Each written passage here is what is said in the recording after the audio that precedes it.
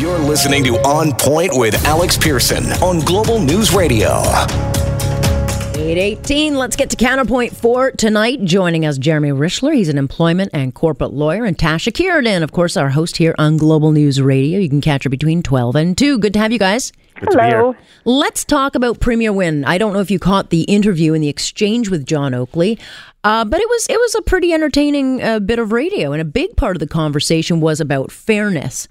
That's what she's running on. And Oakley asked, how is it fair to suddenly spike the minimum wage and hurt private businesses? And we've got reports coming in from banks and chambers of commerce, and the numbers, fiddle around, but it's anywhere between 50 to 180,000 jobs could be lost. So Tash, I'll start with you. How is this fair under a Kathleen Wynne government that one sector is pummeled and the other is not? Well, in fact, both sectors are pummeled in different ways. They just don't know it yet. Yeah. The business sector knows exactly what's coming down in the sense that $14 an hour is a big jump from the current minimum wage, very fast, and it will affect their bottom line. So they're going to do things like automate. They're going to hire fewer people. They're going to fire people. And the result is that the other sector, which is people who need entry-level jobs, and this can be whether it's a student looking for that first job or whether it's a new immigrant looking for that job they need to feed their family, is going to have a harder time finding one, and those people are going to lose out too. The winners, of course, are people who already are in a minimum wage job and will see their wages go up, but there are losers in this equation too, and she's not talking about them. Well, yeah, and I interestingly, the public sector will get hit too, Jeremy, because we're already hearing that, crossing guards, hospital staff, that's all going to cost us more in money. It's going to hit the bottom line of everybody, and eventually layoffs are going to start to happen. Well, there's no question that that this is going to hurt a lot of people. Like you said, businesses are going to have higher payroll costs. I'm already hearing of people speaking to me, in terms of people in minimum wage jobs now being told, no, we can't keep you on anymore because it's too expensive. And obviously, business isn't happy about this, but it's increasingly difficult to make it on $11 an hour, $11.25 an hour. I agree that the jump to 14 and then to 15 is quite a pronounced jump. But I think politically, this is a win for Kathleen Wynne. How? Because the thing is, it really galvanizes her. It galvanizes the center left. It takes people that would tilt NDP and say, she's the one that's looking after, and I'll use a liberal talking point here, the middle class and those working hard to join it, with emphasis on the latter. And I think the politics of it work to her advantage. Yes, there are going to be people in the business community that are going to be very upset, and small businesses that might have to lay people off now. But in terms of, there's a pretty wide pool of voters on the center left. Granted, her approval ratings are quite low now. This definitely does work to her advantage, and I think it is part of the reason why polls have tightened. Yeah, I was going to say it's part of the reason. I don't disagree with that, but it's hurting those very people. And that's the irony here is, yes, she's appealing to the voters that Andrea Horwath would like to have in her camp. But it's not just small businesses who are going to lay people off. McDonald's, Walmart, Loblaws, they're going to automate. And that's the biggest thing. And automation's coming anyway, but it's going to come faster because of this. So, the center left may vote for her, but they're going to be the losers at the end. Yeah, look, I've talked to a number of auto manufacturing parts companies, and any company looking to expand in Ontario, they're saying absolutely not. We're going to move because it's just not worth it. But interestingly, it wasn't too long ago that one Tim Hudak lost his job, Jeremy, over the possibility that 100,000 public sector jobs would be lost. And yet no one seems to give a darn, and I'm being polite when I say that word, about 100,000 possible private sector jobs because being they're possible. They're possible jobs. Well, that was possible when Tim Hudak ran. But he was basically campaigning on 100,000. Well, there was the Million Jobs Plan minus the 100,000. We're going to have to cut through attrition. But it just played into that narrative that these are the hard right conservatives that are waging war against public sector workers. And a lot of people that don't necessarily vote Liberal or on the center right were like, yeah, my niece or my nephew or my dad works for the government. It just rubbed a lot of people the wrong way. I mean, I hear your point. Yeah, it rubbed the unions the wrong way. But it rubbed enough people the wrong way that Kathleen Wynne got a majority government, which I predicted, and you thought I was nuts. But no, it just didn't work for them, and I think that's why the Conservatives now are taking a bit of a different tack. Well, yeah, and Tasha, the bottom line is when this election happens in the next 6 months, the first huge spike in this minimum wage will be in effect. So if those jobs are to start shedding, and we've already started to see them shed, and we're already hearing businesses saying we're laying off some of our summer jobs and our waitressing staff, we've reduced hours. we should see a full effect of this plan. It could come back to bite her during that campaign. It could, though it's not clear whether the effect would be that quick. And I will take issue with, Tim Hudak and why that 100,000 jobs lost in the election. I agree it was a mistake, but I think it was a mistake because it inflamed the unions, who were behind, by the 100%. Way, 94% of third-party ad spending in the past 3 elections. And in that one alone, they spent about $20 million attacking the Conservatives on that and other things, but mainly on that piece. So when they hammered it home, the rules are different this time around. They will not be able to spend that much money, but that is why he inflamed that particular constituency. Public sector jobs, it's different when private sector jobs are shed, because there it's seen, it's hurting businesses, big bad business, the right, the Conservatives. Well, you know what? It shouldn't matter if it's a public or private sector job. In this case, when you attack the public sector, of course, you have very powerful interests that will come out and fight them, and they're the left. So it's a different game for sure. And Tim Hudak made one mistake. He told the truth, Jeremy. That's the only thing that I will add here is I take a lot of the points about the impact on business and some of the people in the jobs, but we're in a time where it's very difficult, particularly in a city like Toronto, for people to make it on $11.25 an hour. I can't imagine why, Jeremy, because they can't afford their hydro bills or their cost of living. Don't make it about the liberal. It's because it is very difficult. You hear about people that are just scraping to make it ends meet on 3 jobs because they can't afford all the taxes, increased costs, and all the other and all stuff. the services the government no longer provides. Hasn't been increased over time. If it was indexed, no, I don't disagree there. You wouldn't have this issue. Other provinces do that, and this is the Liberals have been in power this whole time. Why didn't they raise it until now? Well, they've only had 14 years, Tasha. Come on, give them more time. It's called an election. Well, look. The attacks have already started. It is clear that the Premier is going to run this narrative of $12 billion in cuts that Patrick Brown will have to do to pay for his People's Guarantee. And I sat down with Brown today, and he defends that he can pay it by simply stopping the waste. And he did point out he's the only party leader to cost out his platform.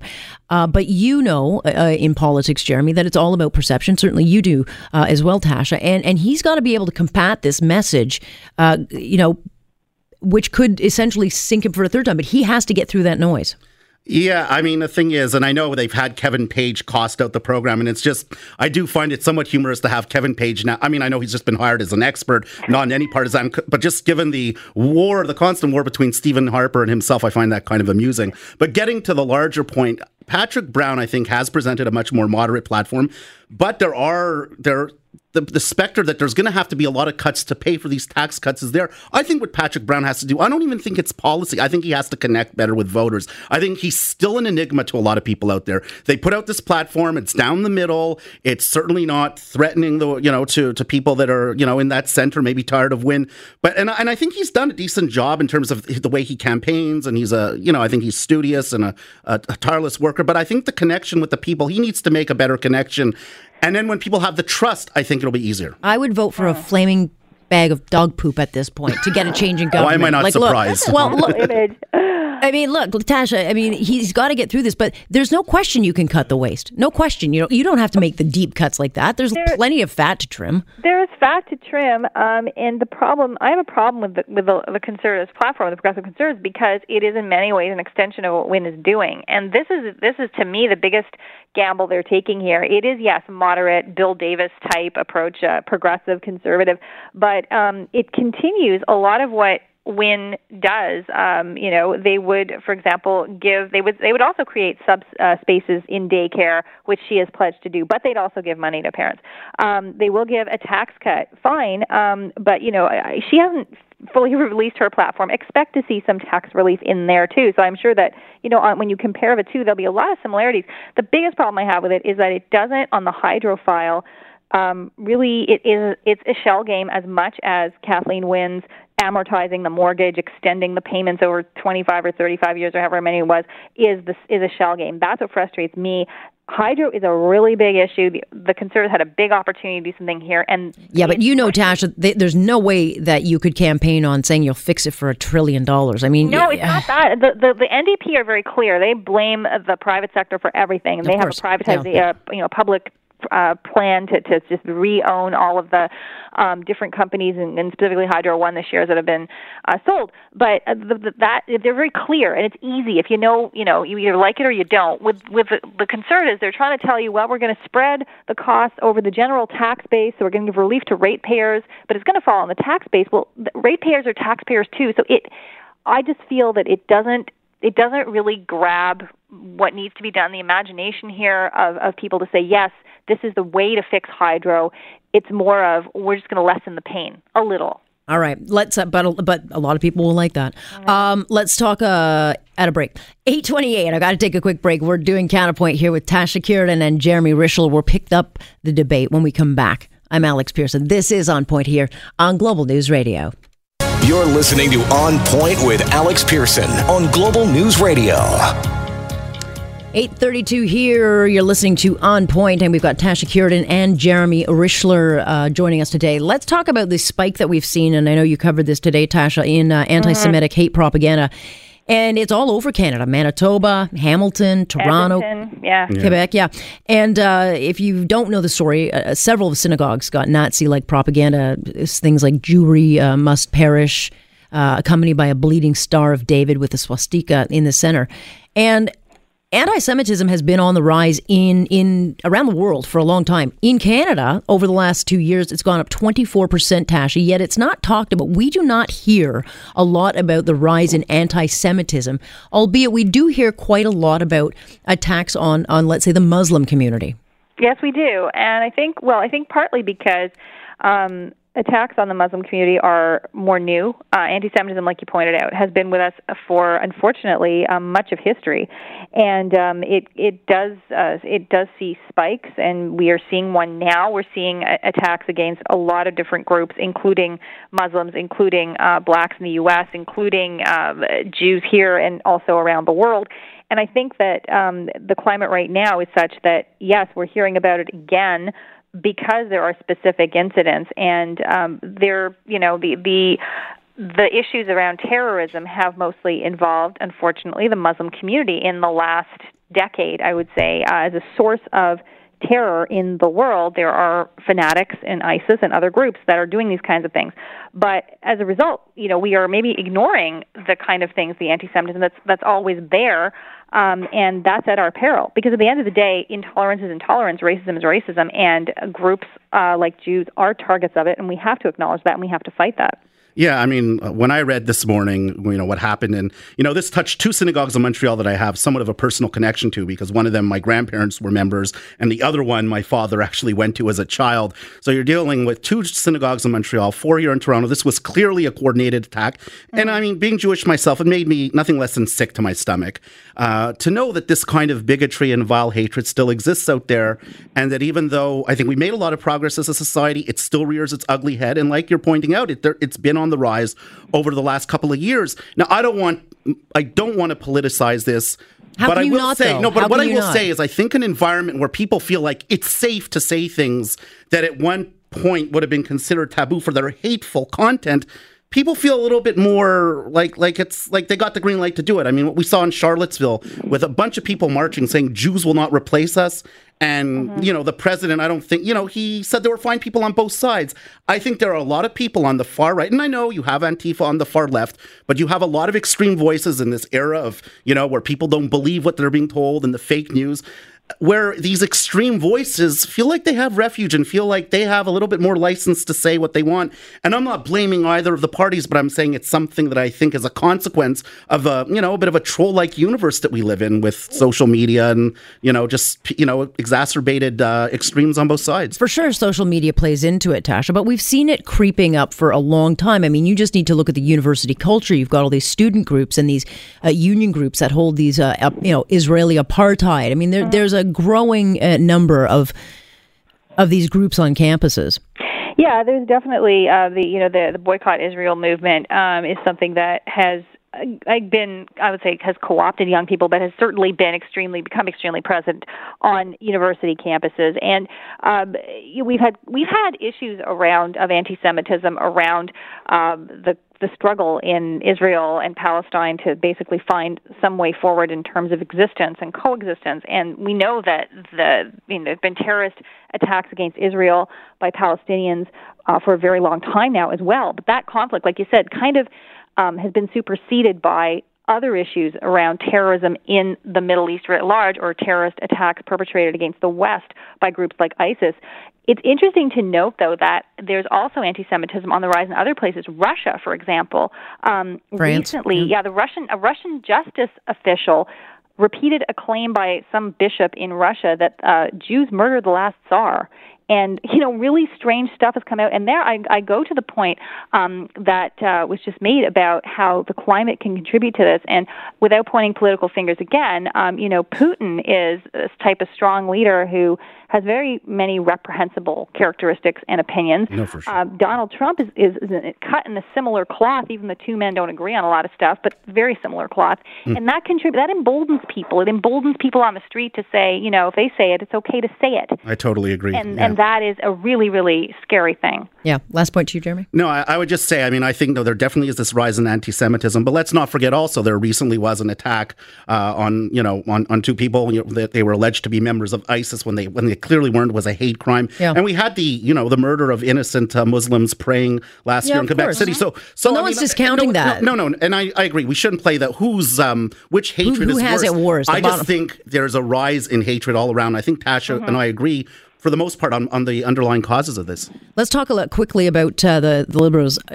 Trudeau's under fire, Tasha, for, by one of the biggest unions, CUP W, which gave him a lot of support during the election because they accused the PM of essentially punting the door-to-door mail service for the second year in a row. This was a big issue in the last campaign. It was. Hey, a mailbox got broken in Montreal over this. You might remember the former mayor smashed one. It was a very big issue.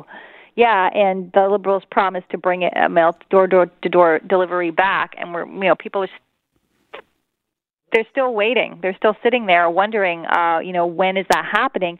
On the other hand, Canada Post has so many problems right now handling its parcel business. I don't know if it can even handle getting back into the mail delivery business. Really, the Liberals have an obligation to either fulfill that promise or say, okay, we're not going to do it. There's a review they're supposed to have delivered, ironically. They haven't delivered it yet. It's as slow as the mail. We're waiting. It's lost in the mail, probably. Yeah, what I would argue here is, I know they've punted it down the field. I think one thing that we do have to look at here is there has been a change in the minister. The previous Minister of Public Works was Judy Foote, and she had to resign for personal reasons. And I don't want to pass judgment. I think it's fair to say she was not one of the more effective ministers. Well, hold on. Let me just finish there are this a lot of them. Let me just finish this they've thought. all been shuffled. Let's not make this about the Liberals. Let me just make my point. They're in charge. Can I just finish? Can I please finish? And then the thing is, there's also the Phoenix Pay system, which is a total fiasco, and we can point fingers all around. The new minister, Carla Qualtrough, is arguably a lot more qualified and on the file, but she has a lot on her plate. And I think that, this isn't the kind of thing. I don't think there's too many people waking up in the middle of the night saying, oh, when are the Liberals going to figure out what's going on with Canada Post? I'm sure there are plenty of people that are upset that they haven't been paid in 2 years, which is just scandalous. And it makes me angry because I know what it's like to go, a certain period of time without pay. But yes, they should get this done, and it's too bad they haven't gotten it done already. But in the grand scheme of things, I don't even think this is on the issues management. Well, actually, it is on the issues management, Tasha, because the unions are piping mad about this because it's yet another failed promise. So it's 1% more for Jagmeet Singh. No, it's not about that. The point is they're not getting a lot of stuff done, including this. Yeah, well, the Liberals aren't getting it. They set too much on their plate. They made all these promises to all these people to get their votes. This is essentially the problem they're facing is they overpromise. And they're under-delivering. I'm happy to have them fail at this one, by the way. I beg your pardon? I'm happy to have them fail on this one, but I'm just saying. I saved a lot of money, actually, by cutting it. I lost my home delivery. Was I happy? No, but I get it. And really, can I stand getting the mail every few days at a box down the street? I can. The senior, though, vote that was, I think, perhaps co-opted by this promise, too, though, that's kind of unfair because I think that it's not just the unions who wanted home delivery back. A lot of elderly people said, I want my mail at my house. And this may have swayed their vote. And they're getting short shrift here. So, the Liberals, I would say the check is not in the mail for them on this one. last point. I would just say, 20 look, seconds. I agree that there were a lot of promises there and it should have been done by now. But I think that it's more important to get it right and have a long-term solution that works than to meet artificial deadlines and be at it again in 2 years. Well, we'll see, because they got to do a lot of studies. Jeremy, we'll pick it up. We'll end it on that note. Thanks, guys. Thank you. Thank you. Tasha Kiernan joining us this evening. Boy, I'm not getting it right tonight. And Jeremy Richler joining us on the show tonight.